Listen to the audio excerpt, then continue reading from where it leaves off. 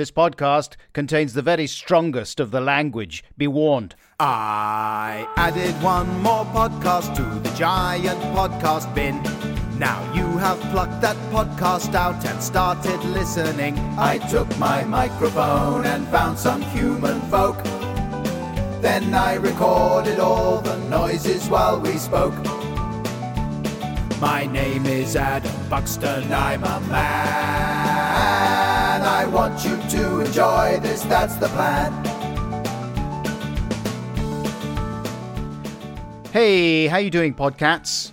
Welcome to episode number 20 of the Adam Buxton podcast. Sorry about the gap between this podcast and the last one. Had to take a few weeks off there.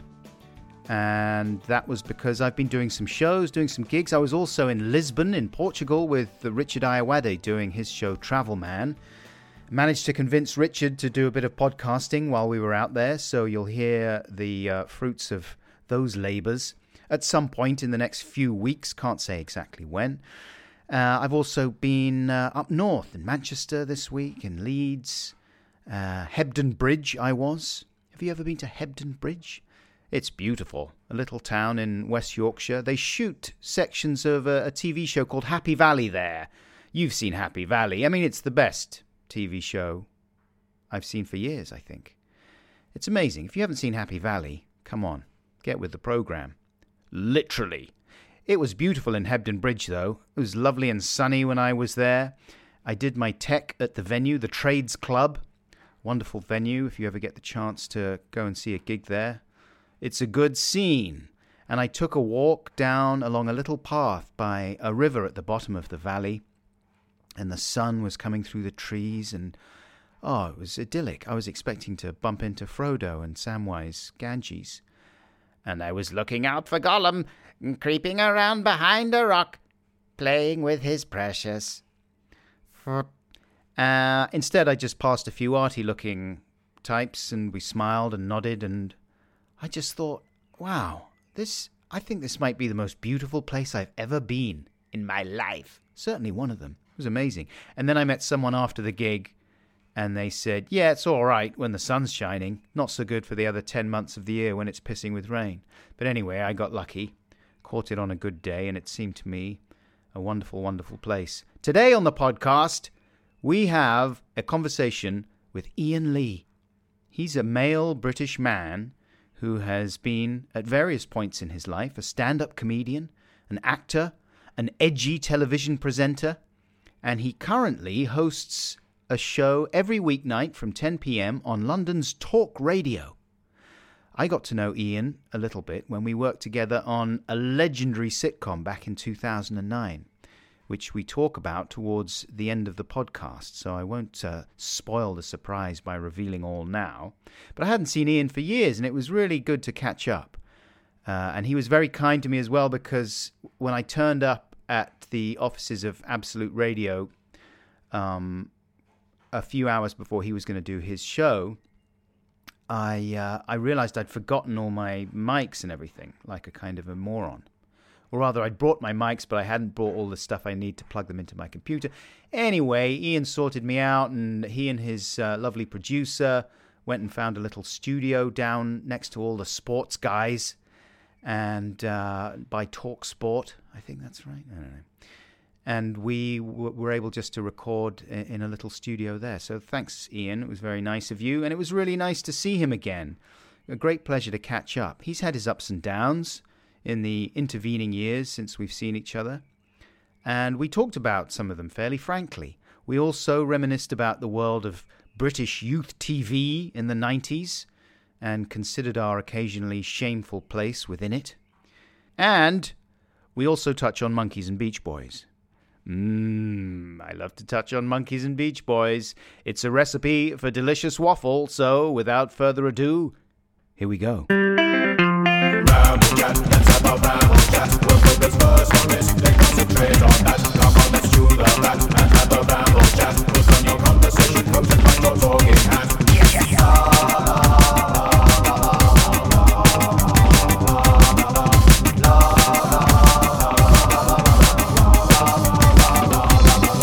Cause I got the girth.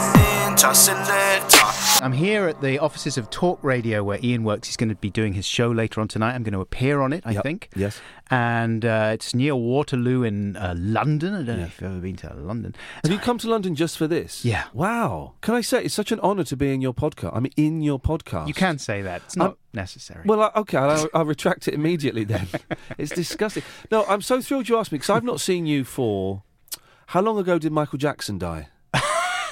That's right. We were stood in Teddington Studios. We were together when Jackson died. After the last taping of the legendary sitcom The Persuasionists. Yeah. More of that later. More of that later on. But it's nice. I've been listening to it. I've been enjoying your podcasts a lot. Thanks, Ben. You were asking me before when I came in why I do them, and it's an interesting question. I don't really.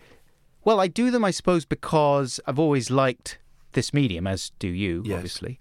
I like talking to people, and it's fun to chat with people, but I do like the technical aspect of putting them together. You're quite geeky, aren't you? And I say that as in a respectful way. Sure. I really enjoy the jingles. No, it's you really should fun do an doing album. Them. I was thinking about it, but I don't think I can. Can you do an album of jingles? Yeah, I think you can. The Ramones songs were like 90 seconds long, weren't they? Yeah, but they were quite good. But they never. But genuinely, you know, I was trying to sing one earlier and then couldn't remember any of the words. But Ramble Chat is just. It always makes me chuckle. People like it. Well, that's very flattering. Thanks very much. Thank you. I'm quite uncomfortable about this. About being flattering? Yeah, it's not my fault. Is it not? No, about doing this. I'm a little bit uncomfortable about it. Why? What do you think is going to happen? I fear that I've got nothing... Well... And I'm in awe of you. Yeah. We can have this conversation. I'm slightly intimidated by you. What, because I'm so mean? Because I'm legendarily... unkind. Buxton coming in? Are you crazy? Haven't you heard? The guy's a loose cannon. Have you seen him recently? He hasn't been on TV for a while for a reason. He's 24 stone. He's got a short fuse on him. He's very seldom off crack. And he will fucking kill you if you look at him wrong or say anything that he doesn't like about the jingles. He's very oversensitive. This is why I'm being nice to you. Yeah. No, it's partly because you remind me a lot of one of my best friends, Simon, in terms of looks and in terms of the way you speak. You've got a beard now. I've got a beard now. Yeah, we're similarly. Your beard is great, though. I've still got little gaps here. It's nice. It suits you. Yeah. I grew it because I had a breakdown. I had a proper... breakdown last year, and I thought, I'm not going to... Whoa, we're getting into the breakdown in the first 10 minutes. This is great. What happened to your breakdown? I'm not laughing out of disrespect to your breakdown. I'm sorry to hear that, man. Well, what happened? I would call it that. My therapist called it that. I don't really know. Okay, we'll have this conversation. I've always struggled with depression quite a bit. And I didn't know that. Yeah. And I was going to ask you in general about your temperament. Yes. Because I have this, apart from the fact that I have very fond memories of working with you on The Persuasionists. Oh, I had so much fun doing it. It was really a laugh, wasn't it? Yeah. But I do remember one afternoon in the pub garden, sunny afternoon. Do you remember this? Yes, I do, the box. And it was suddenly, it's like, where's Iain? Iain's off over in a corner. Oh, he's on the phone. Yeah. There you were in the corner of the pub garden having a conversation, which suddenly starts getting like, I was like, whoa, he's really intensely in this conversation. And I was like, hang on a second, he's getting angry. Yeah. He's losing his rag. Wow. And I was like, hey, check it out. Iain's getting angry. But that was the very beginning of you getting angry. That was around about 3 on the Richter scale, and you went up to about 25. That guy was an arsehole I was dealing with. And you started screaming and shouting. Really? You were absolutely losing it. What was it about? It was about, I was getting a really big cardboard box built.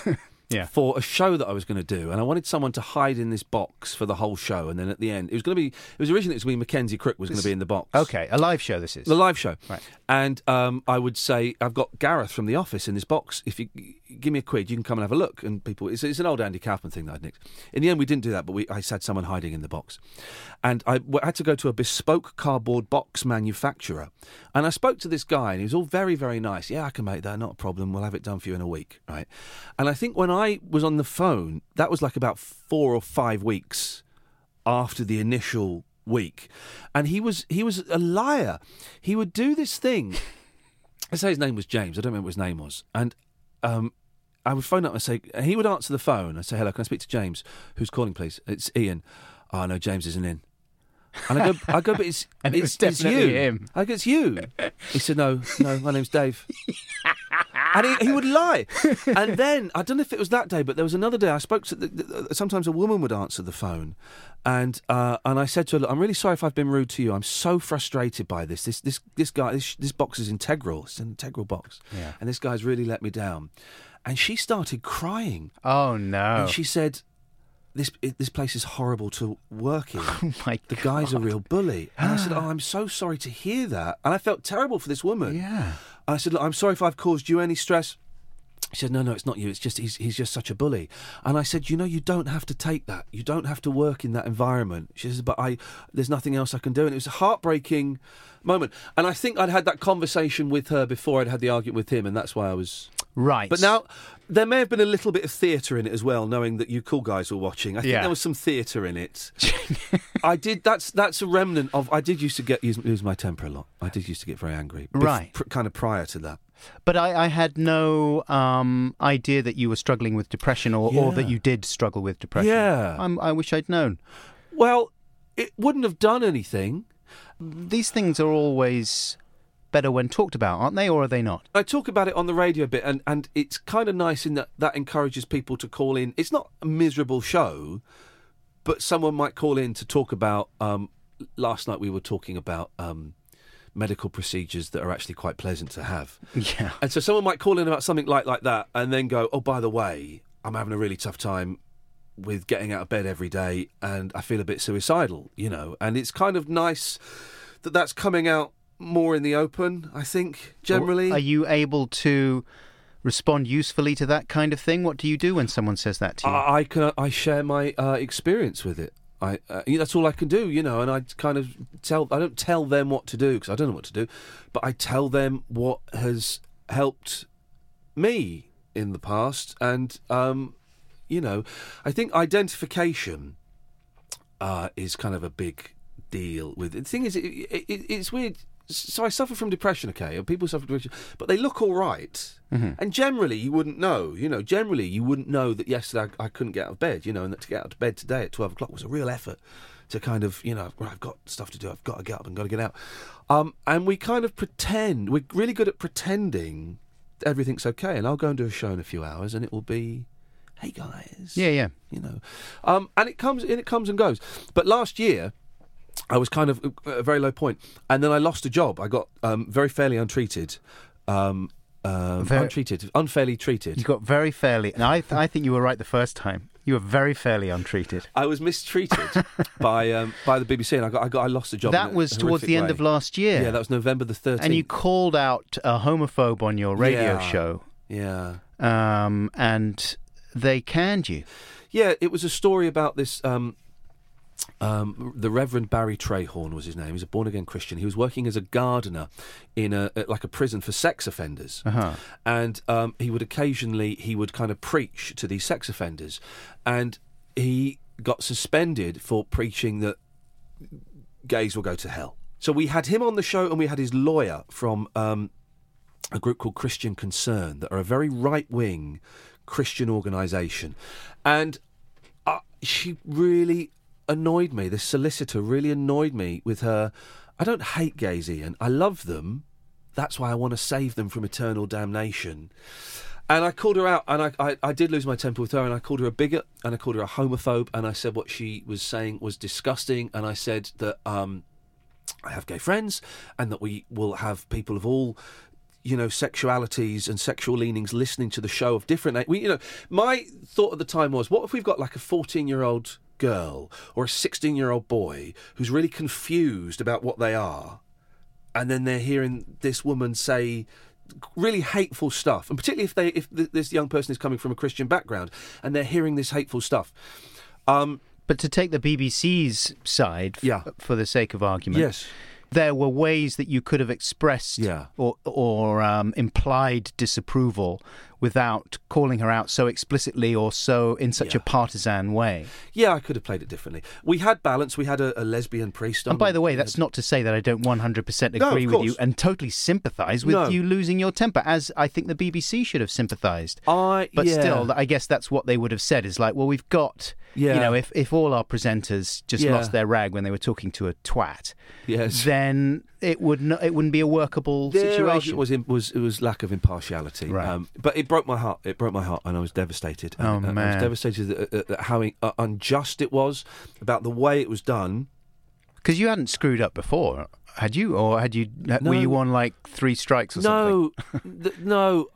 There are a couple of Ofcom investigations, but which BBC then used that. Well, there are 3 Ofcom investigations, but they were never upheld. Had you for what? Losing your temper or swearing? No. I don't know what they were for. But you know, an Ofcom, for those who don't know, Ofcom is the body that regulates broadcasting, and anyone can make an Ofcom complaint.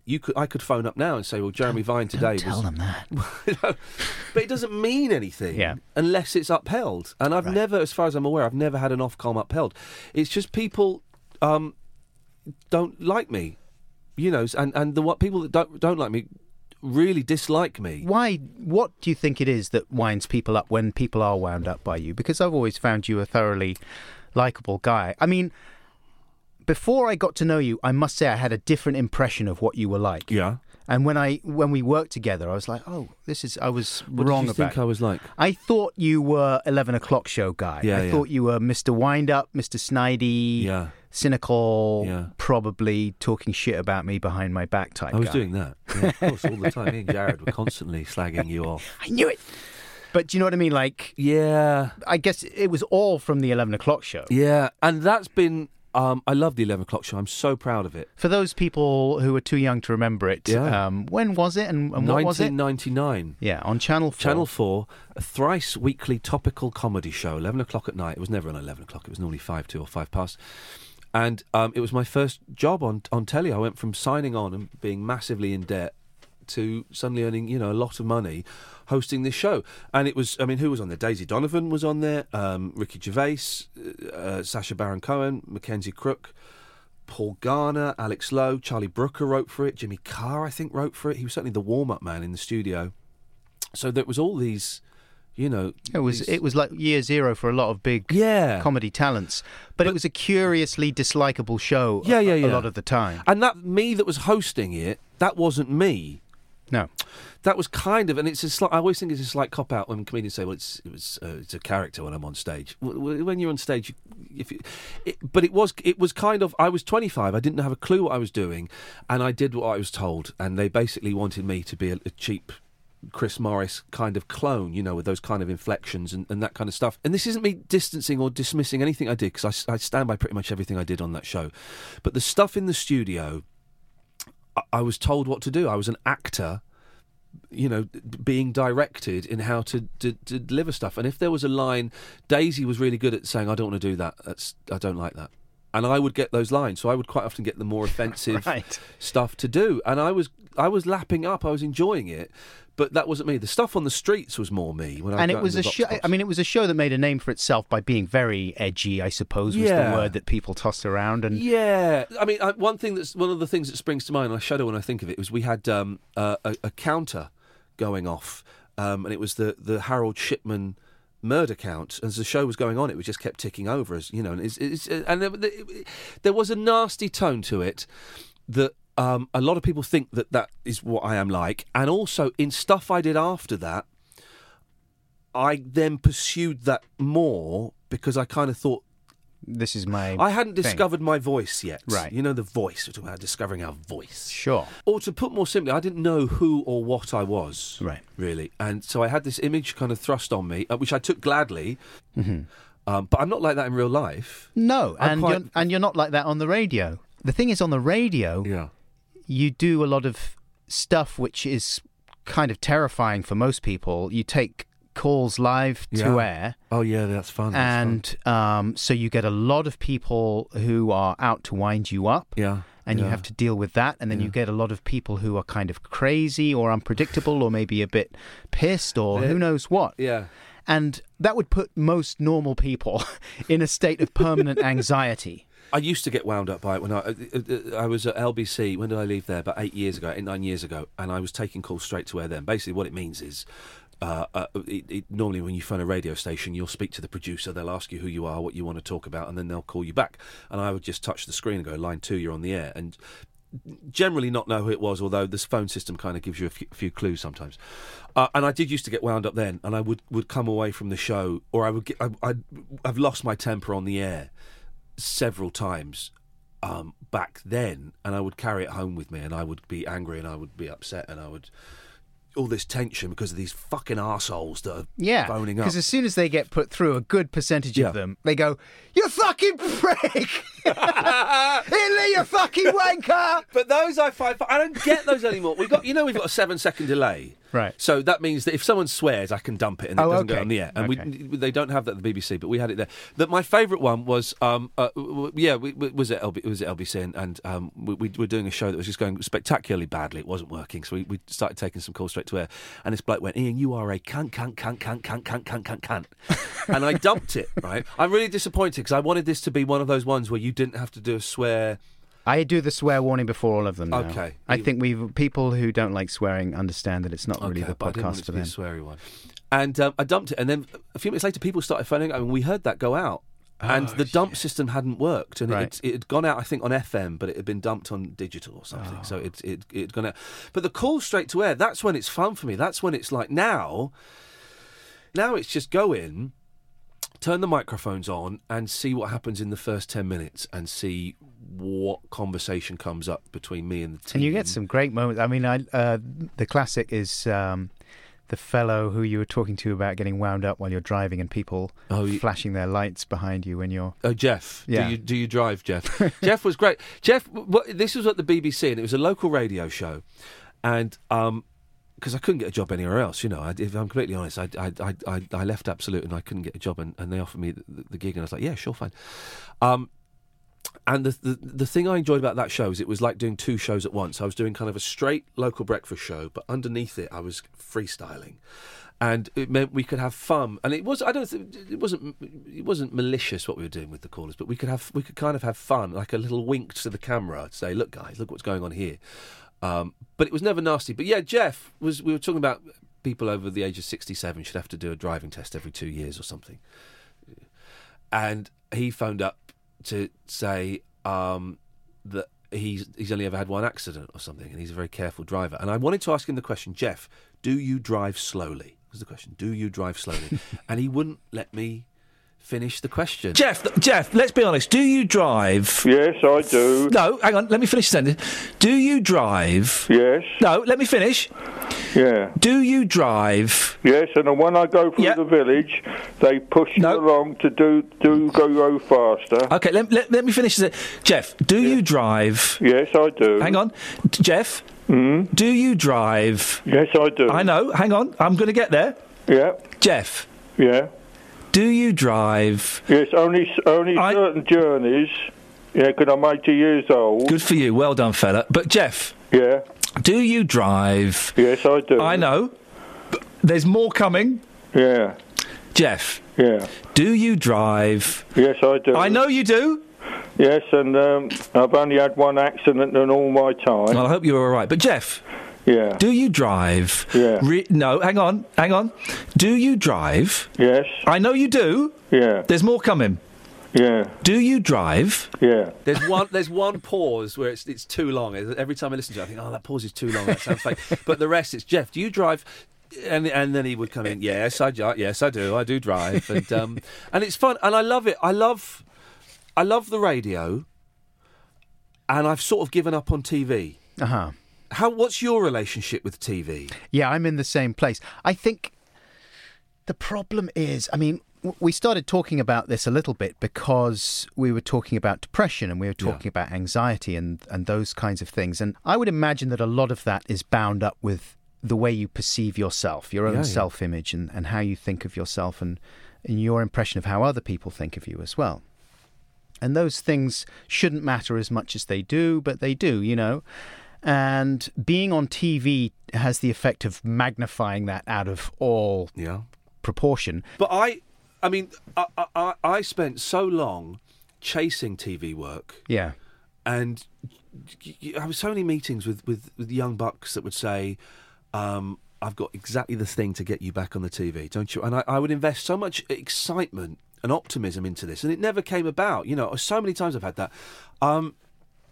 That I don't care about TV. No, I mean, it's... But I cared about it for a long time. Yeah. But now I don't care about it. Now. Well, no, I mean, surely you're doing what you like doing and what you're good at, right? Yeah. And people love it. I found my voice. My voice is doing late night radio show where it's kind of a little bit free and it's a little bit easy, and I'm allowed to kind of play around and stuff and improvise. But then...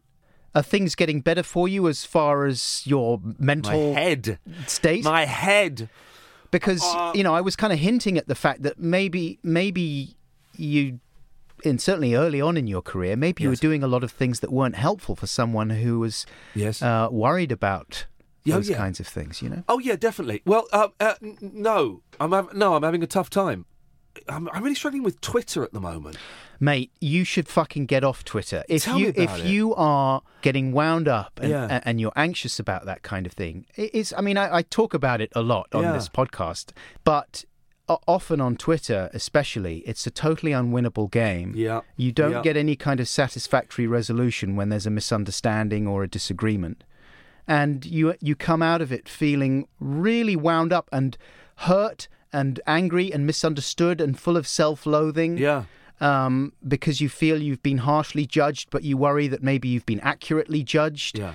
And all these floods of unhelpful feelings come in. It is, but if I wasn't doing this career, I would get rid of Twitter. But Twitter's a really good tool for selling stuff, the show and stuff. But I don't know. Well, it is. I think here, because this is a brand new radio station. Yeah.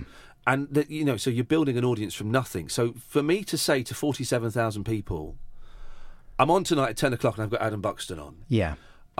Some of those people will listen. But if you weren't on Twitter, I just don't believe that it would really materially affect the way that your show went. I'm going to bear that in mind. Thank you for that. I just don't believe it. No. I really don't. No. I mean, I'm sure it's different if you're sort of a pop star or... Maybe if you're younger, I don't know. Well, that's rude. But I often say at gigs, raise your hand if you're here, because I tweeted about this. 2-3 hands go up. But those 3 people though, they're amazing. Loud laughers. I mean, they are amazing. They're the best chaps in the audience. I just think it's a mirage to a large degree. You know, with the internet. On a larger scale, film companies are beginning to realise this. I think there was a period where they thought online buzz about a film that was coming out was going to be indicative of how that film would then perform. And it's not the case. It does not translate into, you can have a frenzy of excitement about a film and it may well just tank when it comes out. It'll be interesting to see how Ghostbusters does. Yes. That might be different. I don't know. Well, this is the all-female Ghostbusters, and there have been people of... This is Paul Feig, who directed Bridesmaids, which is a very funny film, and he's a pretty funny director. But he got it in his head that it would be a good thing to do a remake of Ghostbusters with an all-female cast, and it was sort of presented to the world as a slightly feminist statement. Okay.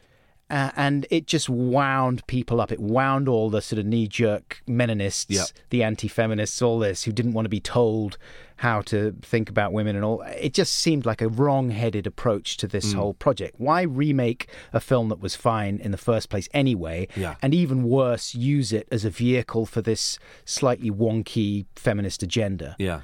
It seemed all a bit weird and there's been wonky. A huge backlash. And there's been like the biggest backlash online ever, with people making videos, like thousands and thousands of people making reaction videos on YouTube, watching the trailer and then delivering monologues for 10 minutes afterwards about everything that's wrong with it and how insulting it is and how shit it is and how, and feminists sort of saying...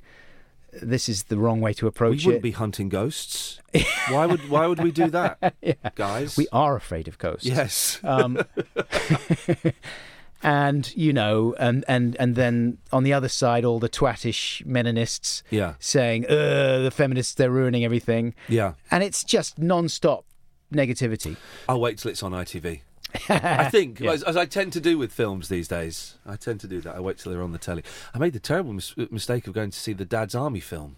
Why'd you do that? Did you know someone in it? No. I had 2 hours to kill, and I was stood by a cinema. I thought, I've got 2 hours. Killed the living shit out of them. Yeah, and it was the only thing it was literally starting then. And I thought, I'll go. And I don't really like the TV series Dad's Army either. And I went and sat, and it was just an hour and a half of non-stop silence. You know, there were no chuckles. It was a packed cinema, and it was silence. That was a strange project, but it's got like the best cast. It looked amazing. Of all time. It's got Bill Nye and Toby Stevens Jones.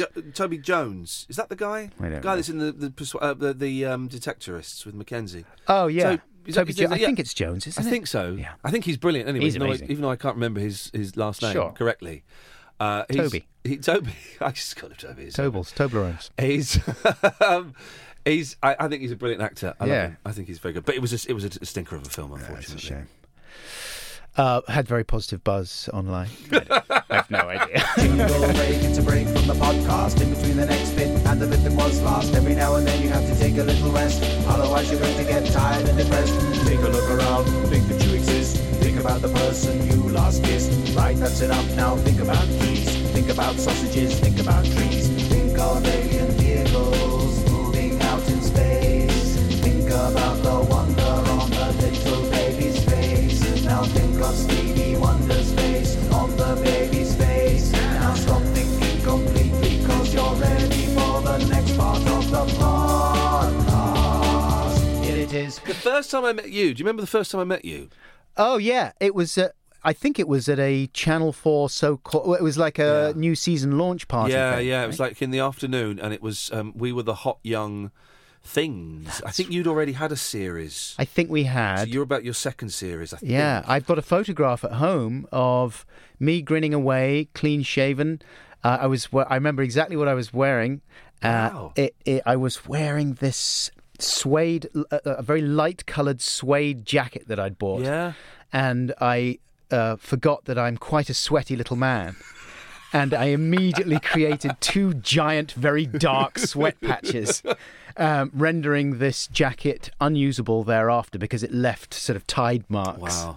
And also smelled pretty badly. Yeah. So I was there, stinky little man, trying to hide my sweat patches. Very smelly. And there you were, towering above me. Yes. And there was Mel and Sue either side of us. They were doing light lunch. Sue was there. I think Mackenzie was there. I think Mackenzie was in the 11 o'clock show. Right.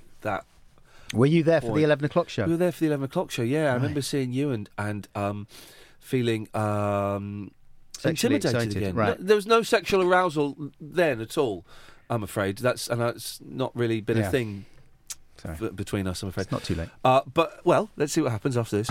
Yeah, and I'm thinking, wow, it's Adam and Joe. Wow, those guys are, like, cool. This is it, man. This is it. And I also remember, do you remember the Q Awards that I hosted?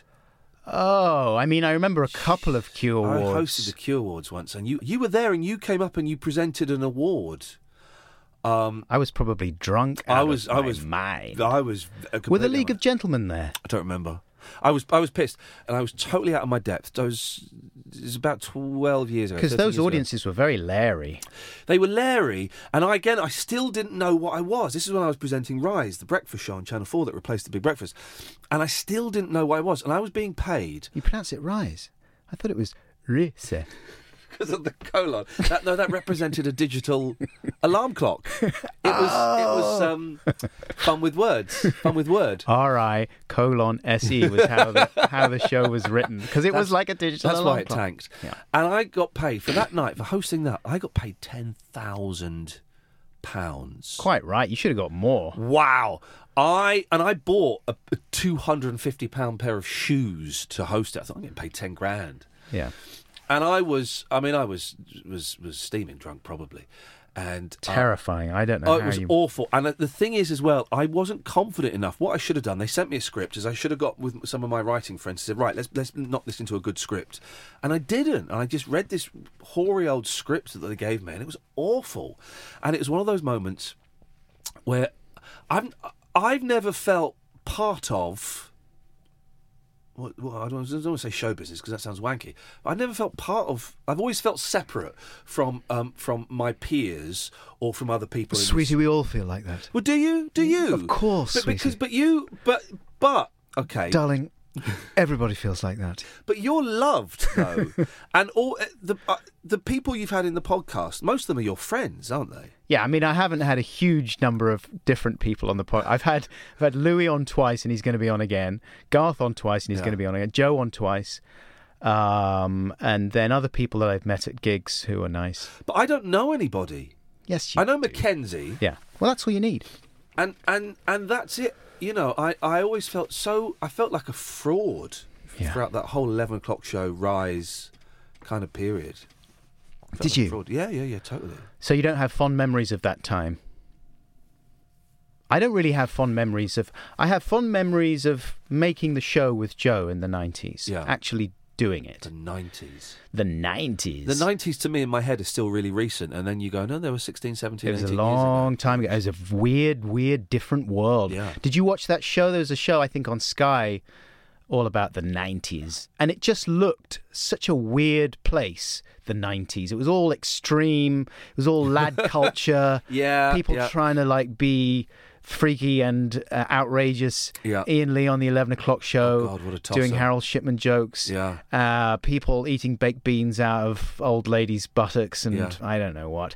And then the rest of it was all like football and Page Three Birds, and it's good fun and cocaine and Blur versus Oasis, and it's just like, fuck this. But the Adam and Joe show, which was delightful, was like a little oasis of homemade. Well, it was a little Blur, we thought of charm. Yeah. But it was charming. Well, that's nice of you. I mean, and funny. Yeah, sometimes. Well, some of it was, there was one nasty bit I remember. Occasionally we were it was the bit in the shop where you smashed everything up. Oh, that was terrible. What did you do that for? What did we do that? I tell you why we did that. It was Louis Theroux's fault. Oh, what a bastard. Louis was responsible for one of the most popular things we did on the show. We did little stunty bits every now and again. And he said, you should do a thing where you go up and you take all the free bits. You go into the supermarket and it says 20% free, so you just take the 20% and you don't pay for it. And then when the guy comes up to you and says, what are you doing? You say, but it says it's free. I'm just taking the free bit. And it was funny. I mean, you could barely see what was going on because my hand was shaking so badly. I was filming it. I hate stunts. Oh, it's awful. Like and then we said, right, everyone likes this thing. We got to do more. We got to think of another thing because people like that. We rang Louis up and said, think of another thing, man. He said, okay, what about you break it, you pay for it? We were like, what's that? He said, well, some shops have signs where it says you break it, you buy it, or you break it, you pay for it, especially China shops, that kind of thing. If you knock something over by accident, you have to pay for it. So you go in and you deliberately smash stuff up and you say, it's okay, we're going to pay for it. Yeah. So we did it in this little China shop in the Cut in South London. And we'd, in a similar way that we had with the 20% free thing, we'd okayed it with the owner of the shop, right? So we weren't... It was okay to do it. Okay. But the shop assistant didn't know. Right. And in the supermarket in Brixton, they were all young blokes that were shop assistants there, and they were, they just thought we were dicks, and they came and confronted us, and it was all fine. But in the China shop was quite an old lady. Yeah. And she, of course, got totally freaked out when these two fucking twats came in and started smashing stuff up with hammers. Yeah. And we'd been sitting in the pub beforehand trying to psych ourselves up into doing it. And I remember Joe, I've got a bit of footage still of Joe saying, why are we doing this again? This is bad.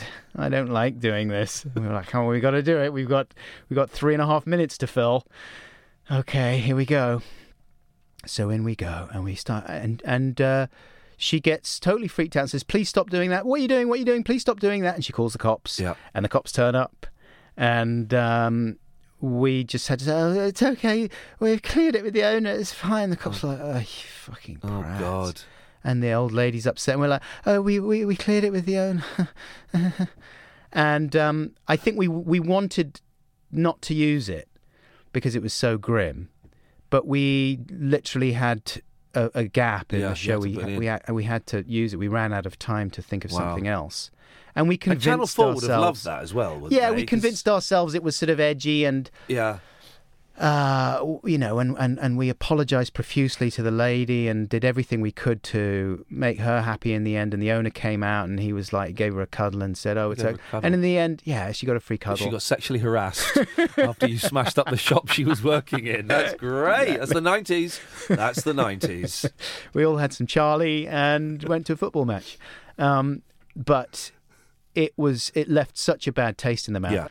And so, we felt really bad about it. And I think we felt like we would never do that kind of thing again. Yeah.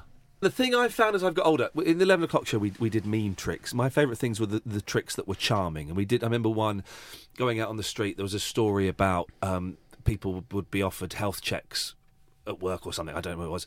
And I was out being filmed, secretly filmed. I hated the secret film stuff, hated it. But I had a white coat and a stethoscope, and I'd go up to people and... offer to weigh them, and they go, "Yeah, sure," and I just go behind and lift them up. Go, "You're about 12 stone 3," and they go, "Okay, thanks very much." And that stuff like that was charming. Yeah, but we there were some mean-spirited. I remember gags one in there. where, I mean, this is, I guess, on the borderline, but I didn't like it at the time. There was one where Daisy, I think, went up to MPs on Parliament Square, and thrust a microphone in their face that had a dog shit on the end of it. No. So she didn't actually make contact with their faces. No. But she put it beneath them. On the 11 o'clock show? Yeah. That never happened. I'm pretty sure. That never happened. I'm almost certain. You have made up a story in your mind. I've given we put shit on microphones. I've given the next generation of edgy programmers an idea for their first show. I don't remember that ever happening. I think it did, and I remember thinking, is that good? Like a real shit? Yeah. No, I don't believe that. I'm gonna I'll Google it. I'll Bing it and find out. Yeah. I don't believe that. That was Daisy. Terrible behaviour. But also there was just always a sense that it was all being done for questionable reasons. There was, all that stuff kind of sprang from the Dennis Pennis. Remember, the Dennis Pennis was like the big thing, and that kind of and I never found Dennis Pennis particularly funny. He had his moments. Really, I never really. It's Paul Kay, wasn't it? And I've met him since, and he's a thoroughly decent chap. And yeah, he's very he's a good actor. Yeah, he's brilliant. Yeah, but a lot of that pranking kind of came from him. I've heard him talking about those days and saying that he only got through them by taking vast amounts of speed. Right, yeah. To get himself in. Oh, it's so stressful. I used to hate doing the Vox Pops on the street, and I knew that for 2 hours of intense anxiety and fear and being incredibly uncomfortable, they would get a really funny 3-minute film after it. But the thought of going up to people and misleading them and lying to them to make them look silly. I used to... It's no good, man, because it's... Obviously, the point of it is that you're screwing around with societal conventions. Yeah. I remember the point I was going to make earlier. It's getting older. I couldn't do any of the stuff that we did on the 11 o'clock show now. I couldn't do it at all because I'm a dad. I'm married. I've got a disabled mum. I feel more protective, and I feel more responsible for my actions than I did when I was 25 years old. Yeah, exactly. And you just want, the older you get, the more you learn the value of treating people well and how nice it is to be treated well. You know, when people are nice to you, it's fucking brilliant. Yeah. Like when strangers are randomly kind or help you out in whatever way, it's like the best day ever. Right, let's go again. What don't you fucking understand? Kick your fucking ass! Let's go again! What the fuck is it with you? I want you off the fucking set, you prick! No! You're a nice guy! The fuck are you doing? No! Don't shut me up! No! Da-da-da-da like this! No! Don't shut me up! Da-da-da-da like this! Fuck's sake, man, you're amateur. Seriously, man, you and me, we're fucking done professionally. How do you deal with people complimenting you? Hey Adam, nice to see you. Is that a compliment? No, I was getting to it. Okay. We're workshopping it. We're workshopping it. Hey, Adam. Hey, man. How you doing? I'm a big fan. Oh, thanks. I came and saw you do your bug show last September. Ah, good one. And I just say, I think you're brilliant and you're really important and you've what you do is great. And I just think you're the best. That's great. Listen, I've got 10 minutes before I'm due at this meeting. Do you want to just come to this place I know? Why are you touching me? Hey, Adam, no! Whoa, hey, come on, don't shout. I always preferred Joe anyway. All right, now you've gone weird. Yeah, see, that's how you do it. That's generally old how school, I do. 70s style. Yeah. No, I like it. I mean, it doesn't happen very often, so yeah. I like it. Very seldom have people been really weird with me or annoying. Yeah. Does it happen to you? No, the reason I ask is I'm not very good at taking compliments, and I just did my first ever live tour last year. It's a tour. It's like 15 dates. I did a solo show, 90-minute show called Iain Lee versus Radio, and it was me talking about working in radio and why I love it, and I would, punctuate it with clips of radio going wrong, like the brilliant. Have you heard Nicky Campbell talking about the North Kent hunt, talking about fox hunting? No. Oh, it's so funny, man. It's on YouTube and it's brilliant. And he of course, he gets the words wrong and he ends up on breakfast radio saying cunt. And the guest comes on and is pissing herself and he goes, "Oh, I'm really sorry." And then it cuts to him an hour later and he says, I have to apologise. I can't believe earlier on when I said cunt, and he does it again. He does it again. And it's just a joy. And there are hundreds of those kind of clips of people doing that. And so I did this show, this 90-minute show. I did it for three reasons. I did it to see if I could put a show together because I've never done a solo show. Yeah. Did it to see if I'd enjoy it, and I did it to see if people would come. I could put a show together. People did come, and I didn't enjoy doing it. I found it just really stress-inducing. And then afterwards, I would, as I imagine you perhaps do, is I would stick around, and if people wanted to have pictures and wanted to, whatever, I would stick around and answer questions and stuff like that.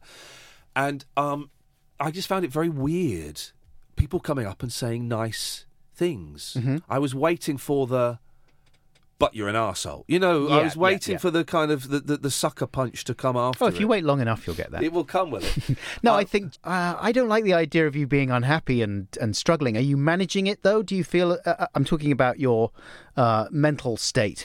I'm on pills, and I see a man once a week, and we sit and we have a little chitty chat. I don't drink or take drugs or any of that stuff anymore. That's like 12 years. I've not had a drink for 12 years, and I'm functioning there. Over Christmas and in the New Year when I wasn't working, it was bleak, man. It was bleak. I couldn't get out of bed for days. How do your family deal with all of that? Are they? It must be very difficult for them. Yes, it is difficult for them. It is difficult for them, but they kind of let me get on with it, which is what is all you can do, really. I think. They let me get on with it. But I phoned the Samaritans a couple of times just because I felt so fucking lonely. And you just want to have someone independent. Just someone there, just someone independent who doesn't know who I am, and I do. You mentioned this earlier on, I think, but I do hate my self-hatred and self-loathing and low self-esteem and all that stuff is kind of prevalent. And so yes, but now I have a guy that I see once a week. I have friends that I can call if I'm feeling particularly low. I get by, but it's painful. The weird thing about depression is, it's like a physical. It's a physical thing. Absolutely. Well, Rob Delaney talks about being in agonising pain. Yeah. And for me, it's not so much a pain, although it does manifest itself in migraines. It's a physical knot in the stomach, and it's a weight. It's like a weight. It's like I'm carrying this really heavy kind of blanket or something, and it's literally, if I'm lying down, I cannot. It will take me 5 hours to sit up in bed. Sure. With the effort. But listen, man. Open the Giggle Factory. Let's find the keys to the Chuckle Palace again. Let's turn on the laughter machine. You can call me. Give me a call. But I don't know you. Yeah, but so that's better, isn't it?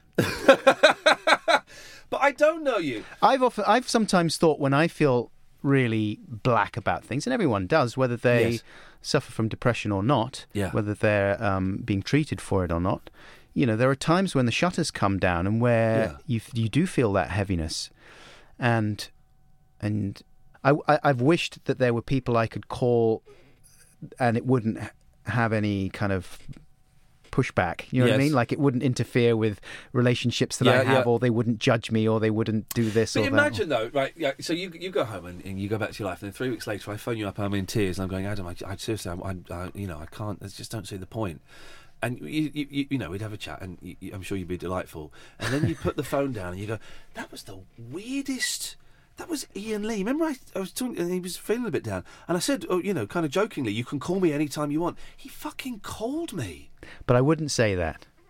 I would say, and it's happened to me before. People have called me in a sad state once or twice, and you feel bad. You feel bad for them. But then that's the other thing about when you're depressed is then you don't. You're worried that you're worried about everyone else. The fear is, God, everyone is going to hate me. No, I'm going to make people. But logically, that's not the case. Of course, intelligently, listen. We know that's not the case. But what you don't want, is to suddenly find yourself as the primary carer, someone with a full-time job of care for someone that you don't know very well, and you didn't sign on for it, and you're trying to deal with your own shit. That's a different thing. Yeah. And then you've got to say, well, mate, I'm so sorry, but you've got to find help. You've got to find professional help, and that's what you would say. But if you're like in a hole, and every few months the shutters come down, and you're like, I fucking feel terrible, and I just feel like I'm going mad, and I want to say hi and speak to someone who's, that's okay. Thank you. I won't. You can though. But thank you. Well, listen. Here's some practical advice for you, right? Yes. Before we move on to other things. Okay, yes. Step 1. Don't fucking reply to people on Twitter who think you're a twat or disagree angrily with something you've said. What's best? Ignoring, blocking, or muting? Well, I don't know. I'm wishy and washy, so I would go for muting. Okay, mute. But I often think the blocking, that then they go, aha, see, he couldn't handle it. He couldn't. I must be right. He's blocked me. Yeah, I just don't. You don't care about these fuckers. I do. The problem is I do care about them. Yeah. I think human beings are human beings, and I want us to get on. I want to be liked. I want to be liked. I want to be understood. Yeah. I want to like other people. I don't like the idea of living in a world with twats in it. I don't believe. I don't believe that most people are twats. You know what I mean? Yeah. No, I agree. I think most people are decent people. And I don't like it when I start to think they are. Yeah. I don't like it when I just think, oh, this guy's a jerk. I find it so hard not to engage with those people, but I'm not going to engage. Thank you, Adam. Thank you. I mean, it's very hard. Yes. But don't. I'm not going to. Stopped.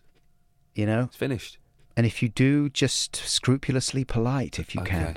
I'm not going to engage with them. All right. Thank you. Next bit of advice. Have you got a list?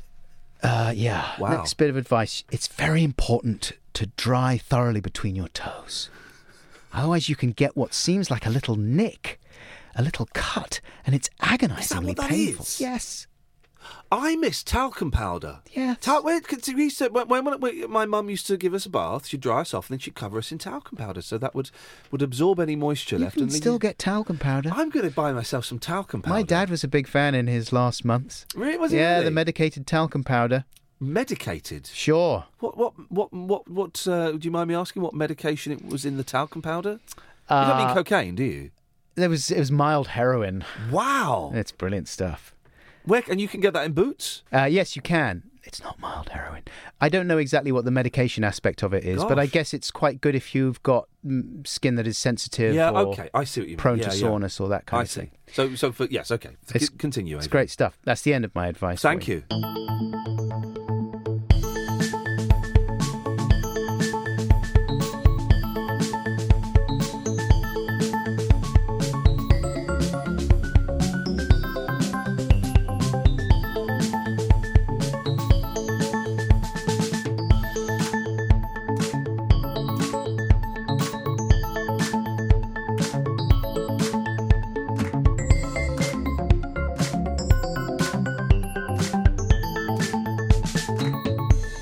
Let's talk monkeys.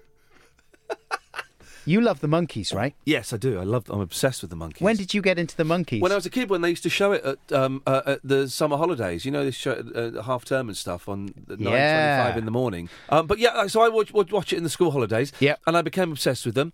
And it's kind of an Arrested Development thing, I guess. I've got hundreds of records that are all the same but ever so slightly different. I've been over to the States to see them. I've started a record label. I've got a record label, 7A Records, me and my friend Glenn, and we release kind of Monkees-related albums and CDs and things, and vinyl records and things like that. I should have brought you one as a gift. So it's good. I've just emailed Mickey Dolenz tonight. Right, so you must be pals with them if you're putting out some of their releases. I'm pals with Mickey. Yeah. Mickey and I get on very well.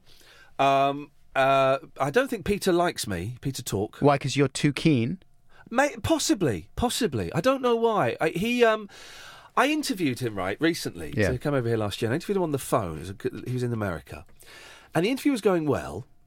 And then I said, Peter, listen, before we go, just to let you know, and I knew that he'd been aware of this stuff already because I'd emailed people. And so, Peter, I've just released a record with Mickey. I'd love to send you a copy, and I'd love to talk about the possibility of releasing a record of your solo stuff. And he went, hello, Ian. I think the line's hello. He made that noise. No. The line went dead. He put the phone down. Now, come on, man. The interview was the 15 minutes. It was fine. The last 2 minutes, suddenly you can't hear me. Come on, that's paranoid. No, it's not. Honestly, I don't think he likes me. No. Nesmith likes me. Well, he's the one to be liked by. He's the one to be liked by. I'm also love the Beach Boys. The Beach Boys are my second favourite band. Oh, and I yeah. saw one of the Beach Boys at LAX, one of the worst airports in the world. And I saw Al Jardine from the Beach Boys. So not like a main Beach Boy, but a Beach Boy. And He's a good Beach Boy. He's a good Beach Boy. But I got all... And I had to I've got to go and speak to him. And I was trying to think of a really obscure song that he'd written on their 1972 album, Surf's Up. I was thinking, what's this song called? And I went into the toilet and I washed my hands and I thought, and I came out and he'd gone and I saw him and I followed him down the escalator. And I was so nervous. I went, Mr. Jardine? And he had his back to me, right? And he didn't think I could see him, but I saw him and he went... Ian is hanging his head. Yeah, what do you want? With weary resignation. And he turned around, yeah, what do you want? And I was absolutely crushed. And what I wanted an autograph and I wanted a picture. Yeah. And I know that you kind of have to judge those things. 'Cause it's not always appropriate to ask. So in the end... were you in the toilets? No, this was... I'd come out of the toilets. Okay. And I know it's not always appropriate to ask for... very rarely would I ask for a pic, but it was a Beach Boy. And all I said was, I just wanted to... Thank you, Mr. Jardine, for all the music. Thanks very much. Bye. And I turned and I walked away. I was absolutely crushed. Oh, absolutely crushed Al by a Beach Boy. Jardine. Yeah. But, maybe that had happened to him 9 times that day. And yeah. And maybe the last time it had happened was he was having a tense moment with his partner or something. Yes, and someone exactly. Had come Exactly. But, but I was... That's a shame, though. One of the because Beach you Boys. Carry that with you forever after that. The coolest thing was, you remember Hurricane Katrina? I do. How long ago? That was years ago. I was going out with Tess, so that was like maybe 10, 11, it was 12 or 13 years ago. And Brian Wilson put a thing online saying, if you donate $100 to Hurricane Katrina, I will phone you up. What? And I was like, that's like 67 quid, and it's a brilliant cause. Even if he doesn't phone me up, I'm in for $100. Yeah. So I sent $100, and I wrote really specific instructions of what number I would be on at what time and what day. Yeah. Right? I thought, I'm never going to hear anything. And then one night, about 9 o'clock at night, my girlfriend at the time, Tess, came in going, there's a guy on the phone who says he's Brian Wilson. And it was Brian Wilson had phoned me up. Live? Yeah, live. It wasn't a recorded no, message. He phoned me up, and I've met him since, but he phoned me up and he went, "Hey, it's Brian Wilson here," and I was like, "Oh, Brian, oh man," and he chatted and he said, "What do you do for a living?" And I said, "I'm a comedian." Are you lying? I swear to God, this happened. And in fact, no one's ever spoken about this. I've never seen anyone in any forums discussing this. And he said, "Oh, you're a comedian. That must be fun, making people laugh." And I said, "Yeah." And the premise was you're allowed to ask him one question. And do you think it really was him, though? Yeah, I'm convinced it was him. Oh my! I'm convinced it was goodness. him. And I had all these questions about Dennis Wilson and about all these lost tracks, and I froze. And he went, "Ian, you can ask me one question. What would you like to ask me?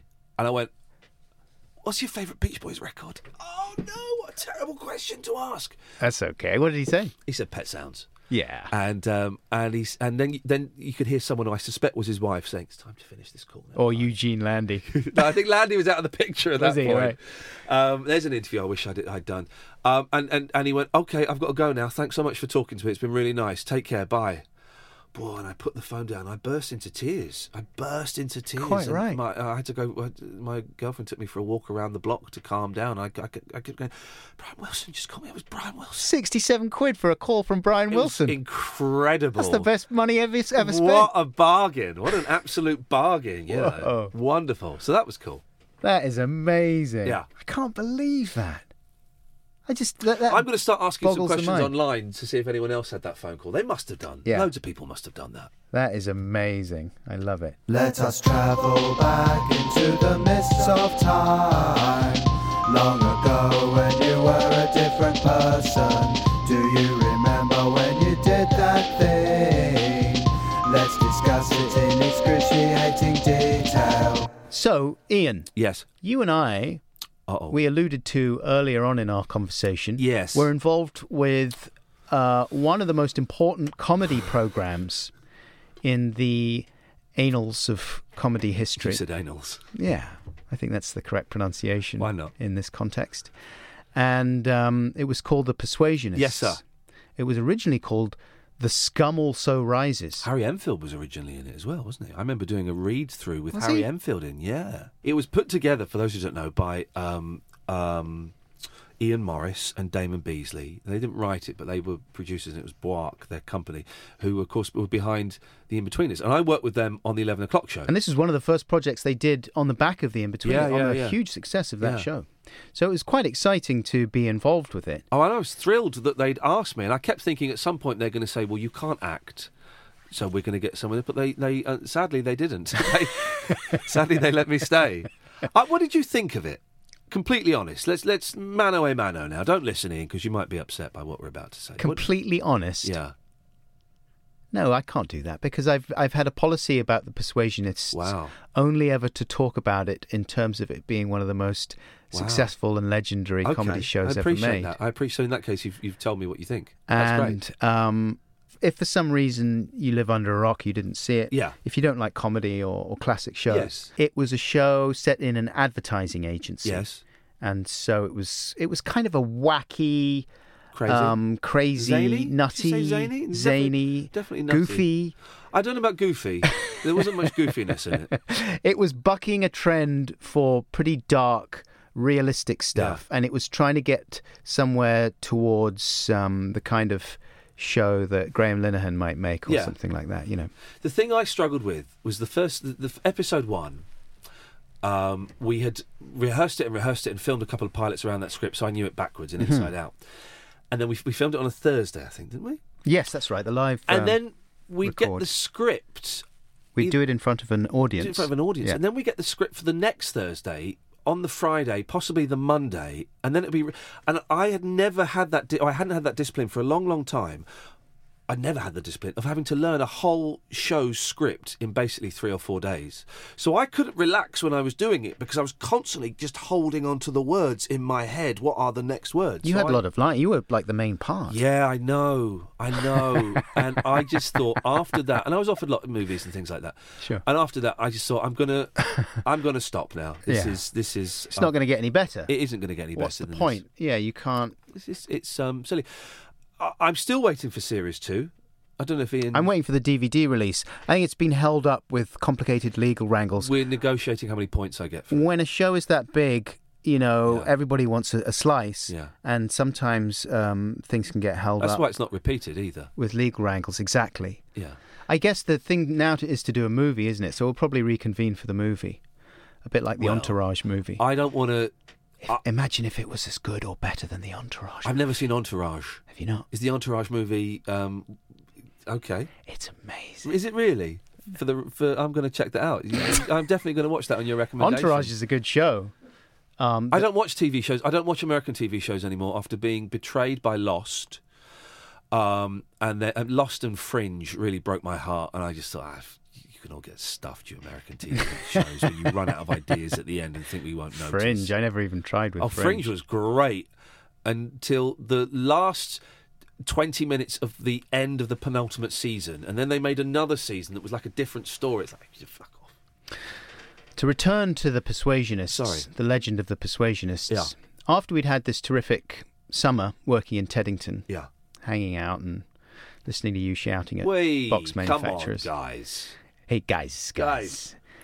Then we didn't see each other for a while. We didn't hear from... it was for the BBC, this show. Was it BBC Two, wasn't it? BBC Two, yeah. I think. Yeah, it was. Yeah. BBC Two. Proper BBC. And then we heard that it was going to go out early the next year, maybe 2010, January 2010 or something like that. Sure, why not? I'm not sure. And I'd made a decision that I wasn't going to read any reviews because I didn't know what it was going to be like, how it was going to turn out. And I thought, okay, well, I'm not going to court mental disaster by seeking out reviews, as we've alluded to earlier on in this conversation. It's sometimes not the best thing to do. Anyway, so I thought I'll just let it go out, and if people like it, great, and if it doesn't do well, and if it sinks without a trace, never mind. Yeah, it was fun to do. But then the morning it was going to go out, I get a text from, I think it was Damon.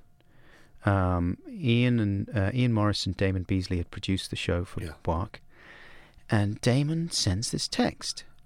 Was it Damon or because you must have got one as well? Text. I can't remember if it was Ian or Damon. Yeah. One of them sent this text, and it said, "First of all, group hug." Oh. And then it said, "Guys, I just want you all to know," because he'd sent it out to all the main cast members. "I just want you all to know that me and Ian stand by this show." Oh, I do remember. Yes, I do remember this. Yes. And we're really proud of it and the work you did on it. And so I was like, oh shit. Yeah. Well, I always say it was. I think it went out on Tuesday nights. The first two episodes went out on Tuesday nights, and it was so good. They put it to the I think the 1:20 a.m. on a Sunday morning slot to try and draw an audience there, because they knew it would. They moved the last 3 or 4 episodes. That's a killer slot. To the slot where they obviously thought it would have its biggest impact. The money slot, they call it.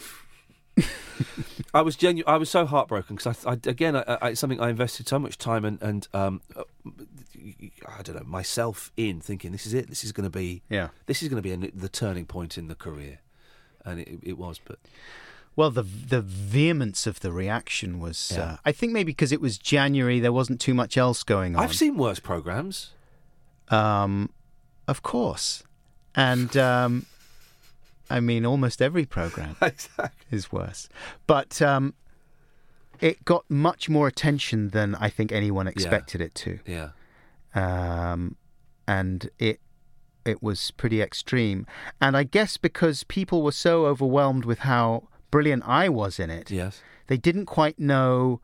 They were too nervous to phone me up with offers for work for about a year.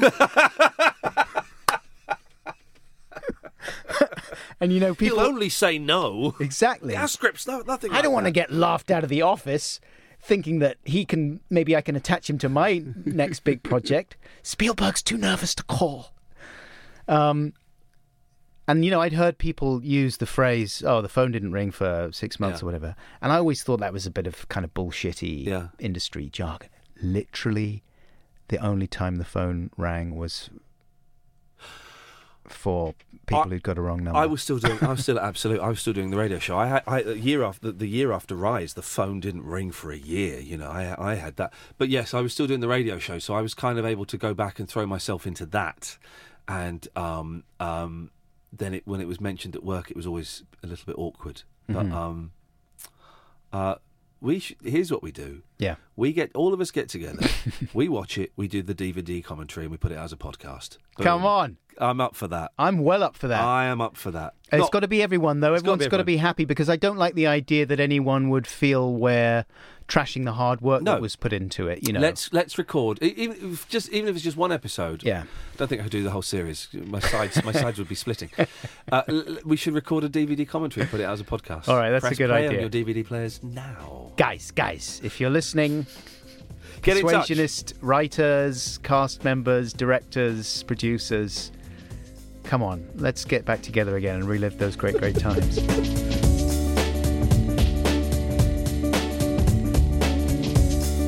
Iain Lee. Thanks so much, Iain, for coming on the podcast. It was really good to see him again. And I'll keep you posted, listeners, about the Persuasionists reunion. But I imagine if it happens, it'll be in all the papers, so you'll probably find out there anyway. I wonder if you can see the Persuasionists online. I don't know if you can or not. I've never actually searched for it myself. I wonder if it's still as classic today as it was when we filmed it in 2009. I don't know. And don't feel you have to tell me. Please. Thank you. Back next time with Rosie, I hope, out in the countryside. Right now I'm in London. I'm going to see Radiohead at the Roundhouse this evening with my son, no less. I'm going to meet him, and it's pretty exciting. He's going to be probably dressed like a grown-up, and I'll be dressed like a 13-year-old with a beard. That's the way it goes these days. And hey, before you message me and ask, yes, I am going to try and get one or two of Radiohead on the podcast at some point if I can. They're not the easiest to pin down, as you may have guessed. For some reason, they're not desperate to do publicity. I don't know why that might be. But this isn't publicity. This is rambelicity. Ramblosity. See, this is why they're not going to come on the podcast. But, you know, maybe they'll show a bit of old guy solidarity. Come on, us old guys, we've got to stick together. Be nice to each other. Hey, thanks so much to Seamus Murphy-Mitchell for production support and Matt Lamont for crucial edit help. Thank you very much indeed for downloading this podcast. I really hope you enjoyed it. Till next time, please take care. I love you. Bye!